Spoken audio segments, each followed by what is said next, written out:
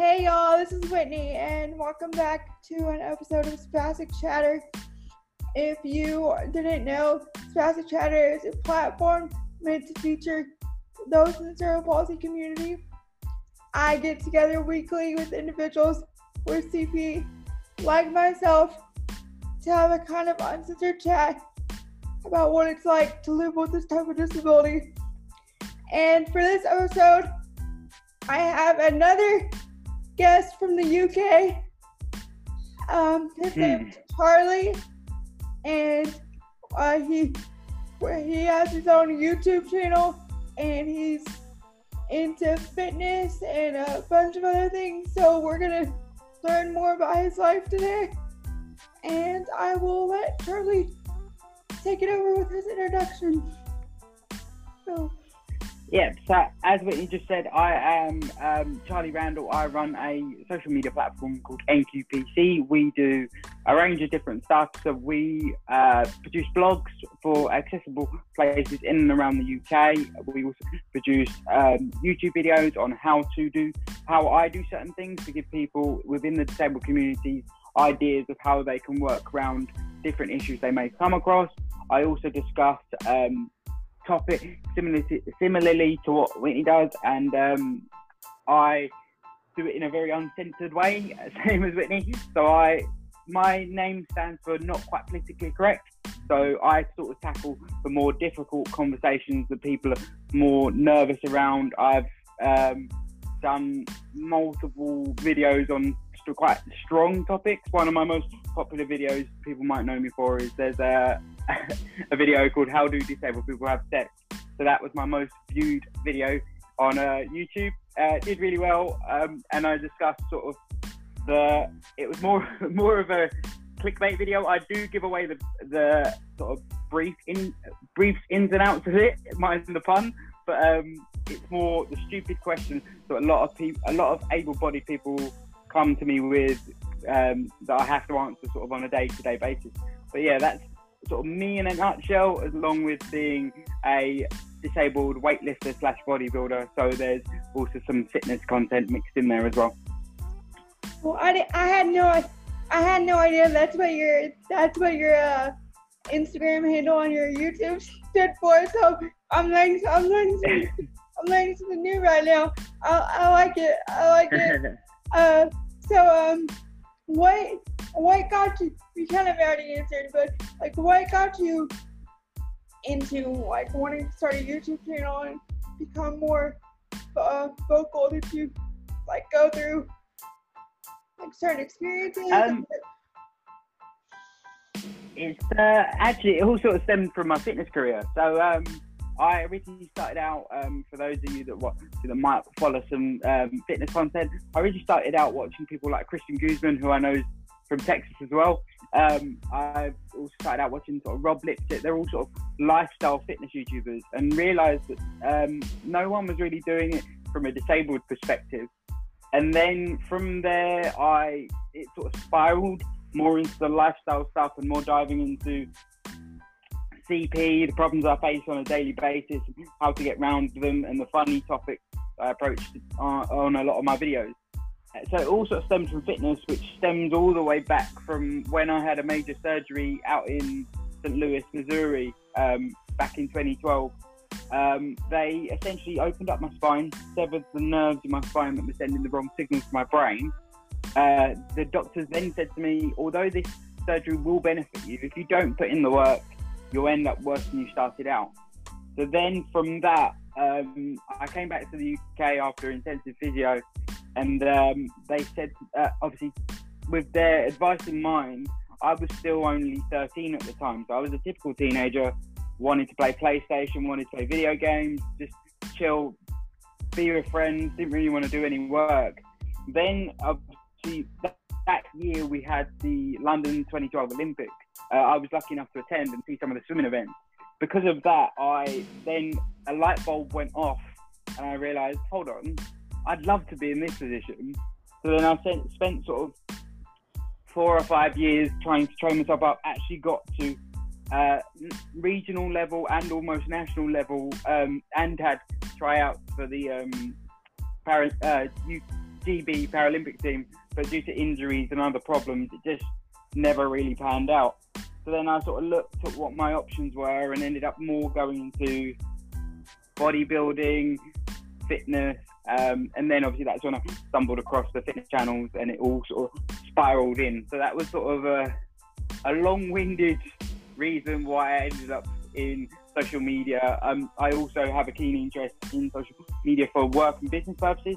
I'm quite entrepreneurial, particularly because both my parents are self-employed.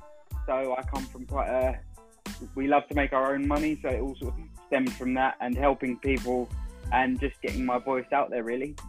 That's awesome. That's so I'm just curious. I'm just being nosy.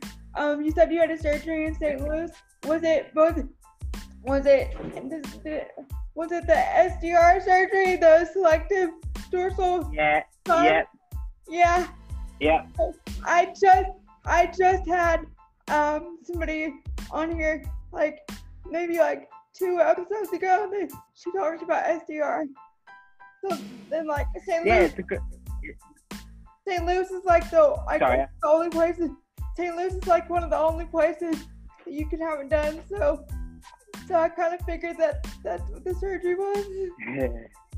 Yeah, no. So I had that back, like I said, back when I was 13. It's quite odd that Dr. Park, who developed the surgery, prefers to do it on candidates that are slightly younger, more sort of the age range between sort of 6. Dr. Park was her surgeon too. So. Yeah, he's a great guy. To be honest, I don't understand quite how he does as many surgeries as he does. They have started branching out, and there are a couple of places in the UK that do offer the surgery, but obviously it's quite a intense procedure. It's quite a delicate procedure. So we went down, well, my parents went down the route of they'd rather the person who created it and the specialist carried out the surgery, because obviously when you're messing with the spine, there's a lot of variables that can go wrong. Yeah. So you would say that.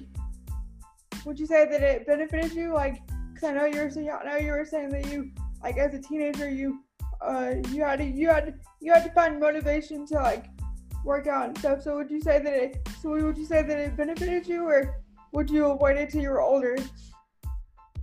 No. So ideally, I agree with Mr. Park in the way that I wish I had it younger, because there is the other thing of you get less time to learn your bad habits. Like one of my bad habits was I used to drag my feet, so all the toes in my shoes used to get worn out really quickly. I used to walk on my tippy toes and things like that. So I definitely wished that I had it earlier, so that I wasn't able to sort of learn them habits and then have to sort of retrain myself to adapt to it. But it definitely helped me. One, obviously, it changed my mindset and my life massively in the way of I got into fitness, got into swimming, and here I am today. But it also, I never used to have to wiggle my toes. Once I came back from the surgery, my teachers saw a massive jump in my sort of grades. And the reason for that they worked out was because where I wasn't stiff and I wasn't always wobbling around, I was able more to sort of sit and focus on what the teacher was explaining, and then obviously being able to put it in practice. So it actually leaked into sort of my school life. And then it's also given me a lot more freedom of movement with my finer manipulation. So my CP doesn't necessarily affect my upper body as much, but I definitely feel that it has some effect because I have dislocated radial head. So you can probably see there's a massive point at the end of my elbow.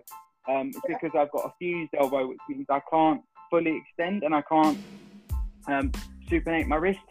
So with SDR, although it didn't fix that problem, it definitely made sort of things like catching, writing, eating, things like that a lot easier because I had that little bit more movement. So it's definitely had a huge impact on my life. That's awesome. Yeah, I watched that video of how you,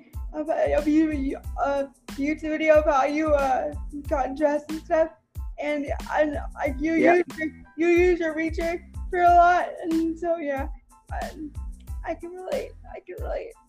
I think Yeah, I think I actually this is a funny little tidbit. I think I actually had the same reacher as you do because I ordered it from the UK because I was trying to find it's a good chance. Yeah, because I was trying to find a reacher that actually like group stuff, and the one that came up was from the UK. So that's funny. Yeah, I mean, I'm very. Sounds really stupid. I'm really picky about what reachers or litter pickers I have because I tried out a couple of other ones that just weren't as good. So I was like, no, I'm having the handy ones, and that's it. No one else. But you'll find, particularly in my house, they're everywhere. So I've got two in the bathroom. I've got one in my gym bag, one in my swim bag. I've just got them dotted around the house randomly. Me too. I use them. I use them for everything. Yeah, to be honest, I probably use them too much for things that I don't necessarily need them for. I'm just being lazy. Yeah, that's funny. So getting into your fitness, do you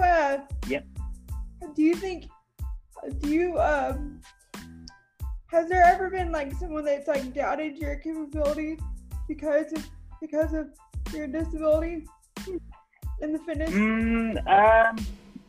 Not necessarily in the sort of gym world, more so in my swimming career. I had coaches that used to say I'd never reach national level, that I was too old, and those sort of the main examples really. That was more sort of in my swimming career. In my gym career, because it's less competitive, it's more you do it for your own enjoyment and your own improvement. You don't necessarily see it as much. Obviously you do get some people that necessarily put bad comments on some of my Instagram content, but you're going to get that even if you're able-bodied anyway, so it's not a major issue. And I must admit, if someone says something like, you can't do that, it's the worst thing you could say to me because you know I'm going to do it. Yeah, exactly. That's funny. So, what are some of your other hobbies besides fitness? And that's actually a really good question. I'm a massive foodie. I love food. I love trying out different stuff. So I love to try out different restaurants, particularly if they've got like weird menus. One of the funniest ones that I bring into a lot of conversations is for my 18th birthday, which I know that over in the US, your 21's the big birthday, but over in the UK, the 18th's the big one because you're able to legally drink over in the UK at 18. So we went to a restaurant in central London called the Archipelago, and they sell all like exotic foods. So it's so for example, my starter was, I mean, I'll probably warn you, any vegans that are watching this, I'm sorry, but you're not going to enjoy this next couple of minutes. But so there was zebra jerky for the starter, which is nice, to be fair, a lot nicer than I thought it was going to be. Then for my main, I had ostrich steak, which I'd had before. It's actually really nice if anyone wants to try it. It's quite like a sweet steak. But then the weird one that throws a lot of people off is my dessert was a chocolate-covered scorpion. So you ate a bug? Was it good? Yep. It tastes like a Kit Kat. I get Kit Kat. It had the texture of a Kit Kat, which was strange. And then the other thing that we had was, so we had a bug salad in the middle. That was strange. So in that there was toasted mealworms and like these little baby beetles. Again, it just tasted like nutty more than anything else. So it wasn't bad. And then you had my sister's boyfriend had python, which that was different. It's like a cross between chicken and fish. It's an odd combination. And then my what I'm saying, my sister's boyfriend also had honeybee ice cream, but I must admit, I don't agree with this as much as anyone else. But they had the actual like honeybee without the sting in the ice cream. Really? That's weird. Strange, really weird. Yeah, that's weird. It was really weird. But yeah, so I'm a massive foodie. I mean, not all not all the food I eat is that weird. That was just one day. I'm not that weird all the time. But another hobby of mine is probably traveling. I'm a big. I was very lucky as a kid. As I say, both my parents run their own businesses. So when I was a kid, I was lucky enough to do quite a lot of traveling. So I have got that travel itch. I've been to places like India. I've been to sort of Jamaica, Antigua. I've been to South Africa, so I've got that sort of travel bit in me. I love sort of exploring. Again, it links in with my food obsession because I go to different countries, mostly for the food. People go, "Are you going for the sun?" No, I'm ginger. Why would I go for the sun? So I go for the food. So that brings me into my next question. I was going to ask you. So how many times have you been to the States? Is it just that one time? So stateside, how many times have I been? I've only been twice. So I went to St. Louis and stayed out there for 5 weeks. Obviously, sort of living out there while I was getting treatment. And then back when I was 6, I did the typical thing of Disneyland, Florida. Oh, so, yeah. But so I was going to ask you, how does like I'm just asking this because I'm a little bit ignorant in this topic with other countries. How does the accessibility compare to from like the United States to like the UK and other countries? How does it compare? To be honest, as much as I hate it to admit it, you wipe the floor with us a lot of the time. It's hard because obviously I live about 40 minutes outside of London, so a lot of where I live is a lot more smaller towns, a lot more sort of fields. Whereas central London, where a lot of it's sort of old and that oldie worldy feel and a bit Harry Potter. A lot of the buildings are listed buildings, which means you can't necessarily adapt them or change them. And because of this, a lot of buildings within London you can't access, particularly as a wheelchair user. So it's a bit of a nightmare. And our train rail system is beyond messed up. So I can only go from certain stations to certain other stations. So it's always sort of a bit of a long-winded process. So it's just a bit crazy. For example, my most local station is 3 minutes down the road. And it's a closer stop into London, but I have to go further out to go to a station that I can get on at, to then travel back through, go past my station and carry on to London. But then on the way back, because of the way the platforms are laid out, I can travel back to my most local station, but I can't travel from it. So that's an example of how messed up the sort of I know the United States has some like issues with transportation, but it doesn't sound like anything like London or anything like that. So if you have to do all that, do you use public transportation to get to and from work? So to and from work, obviously at the moment, no one travels to work here in the UK. But obviously, normally, what I'd normally do is I have my own car and travel to work in my car. I work about 20 minutes away from where I live now. So I'm very lucky in that respect. I'm not aware that you guys have a scheme like this. So over in the UK, we receive personal independence payment or disability living allowance. So that's a payment from the government to sort of help support disabled like individuals. It's like SSI, I think. Yeah, it's like SSI over here in the United States. Yeah.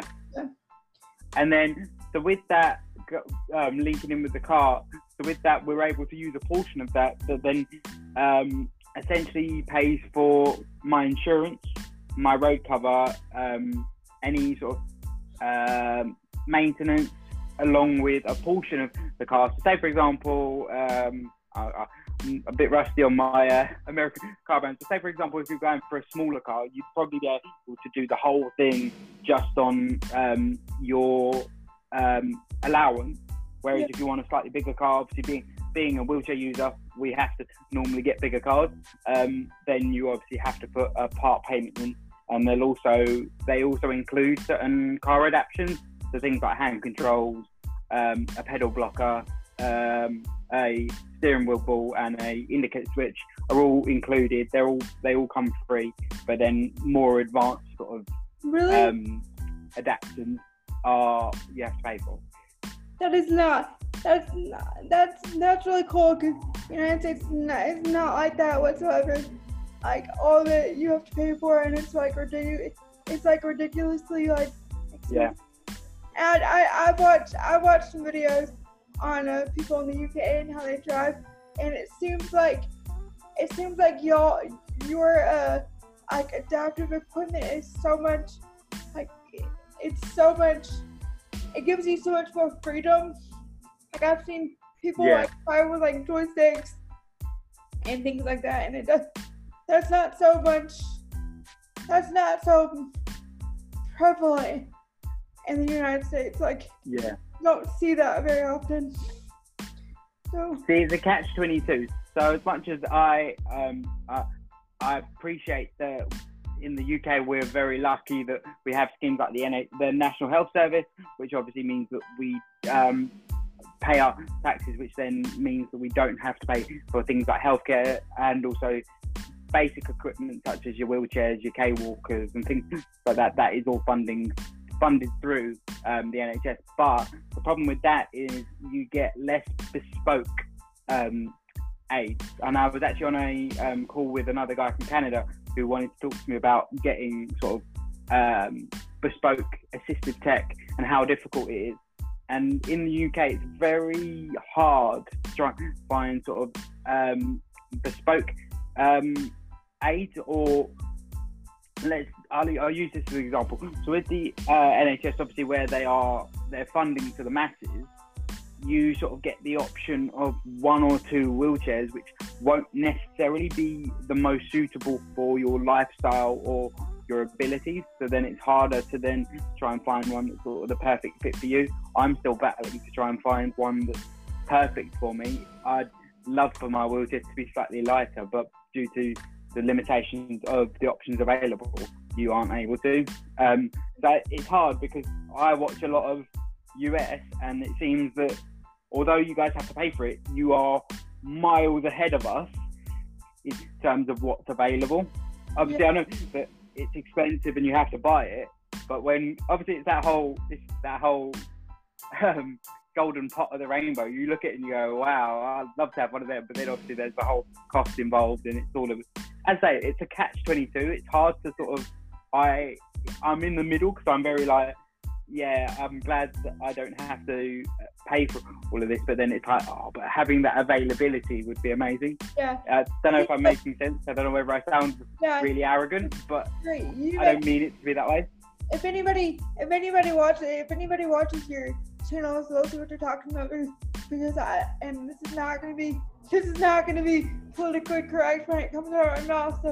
So but it seems like I watch videos, and it seems like your wheelchair is kind of like the typical hospital wheelchair, and it's not fitted for you.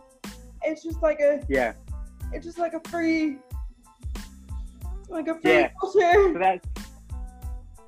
that's the issue. Like, I appreciate obviously all of this tech we can get for free.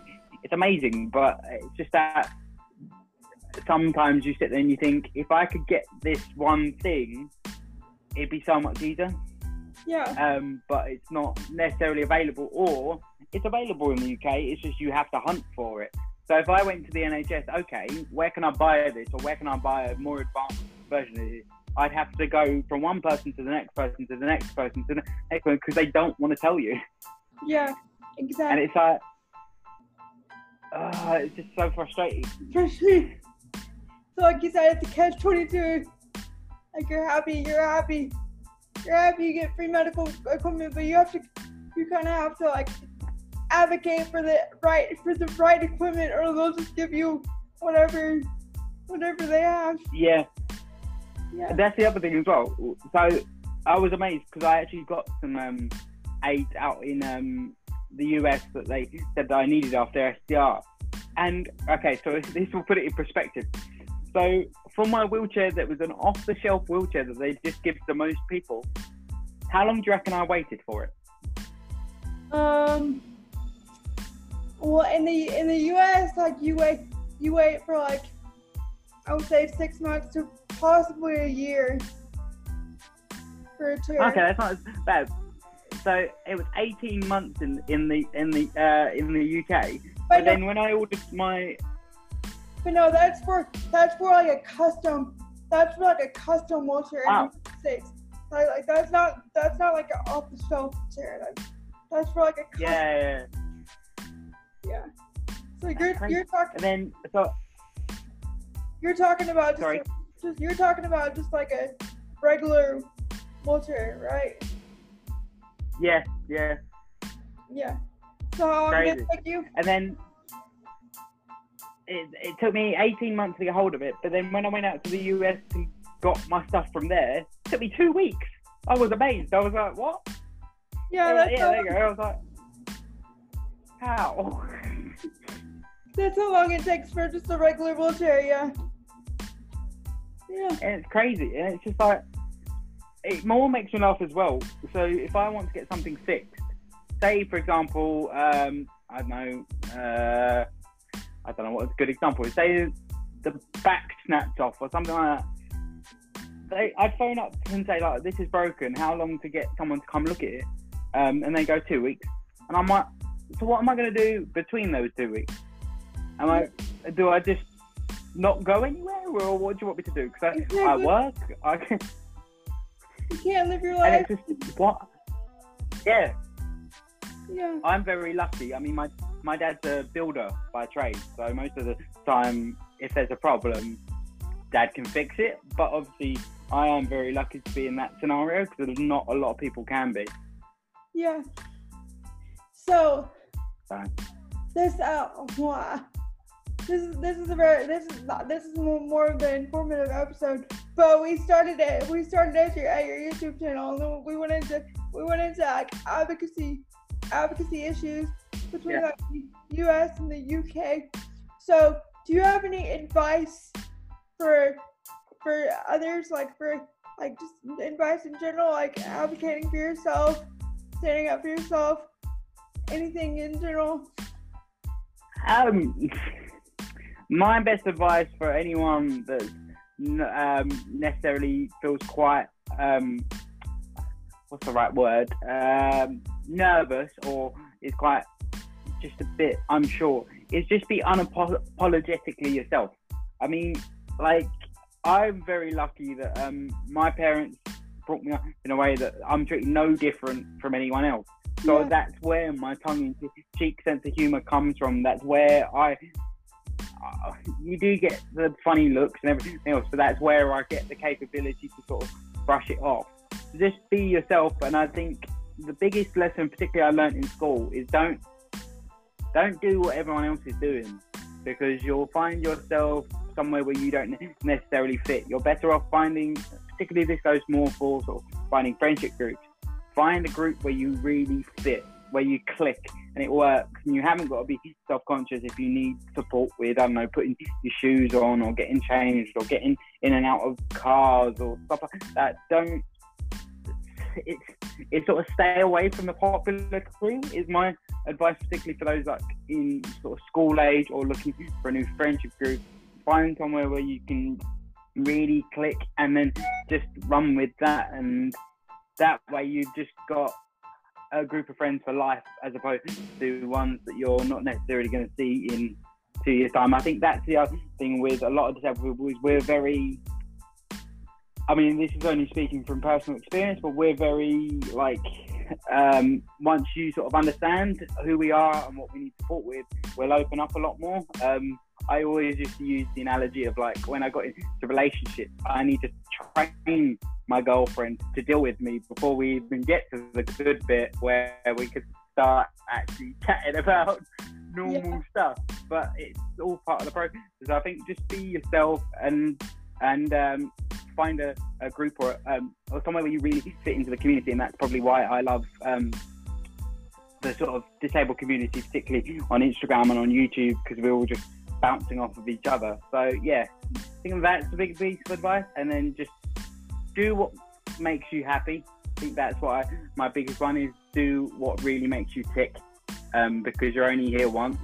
So do what really makes. If producing songs and stuff is your thing, do that. Do whatever makes you happy. Don't listen to anyone that's like, you can't do that because you're disabled. Prove them wrong, because you're probably going to be better at it than they're ever going to be. So use that as I think that use that as motivation to prove them wrong. Yeah, exactly. Use that as my mum always says, you always seem to have a bit of a chip on your shoulder. Use that chip on your shoulder to your advantage, and push past people. Exactly. So you mentioned social media and Instagram and things like that. So where can people follow Charlie in the not so politically correct platform? So you can find me pretty much anywhere. I haven't stepped into the realm of sort of podcasting and interviewing, so you picked me to the post there. But you can find me on Instagram at n_p_q n_q_p_c.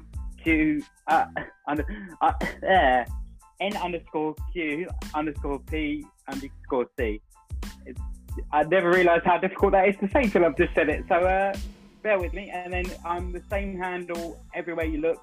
If you're looking for me on sort of the internet and can't find me, just type in my name. So that's Charlie, CHARLIE, and then RANDELL is the last name. And you'll be able to find me easily enough.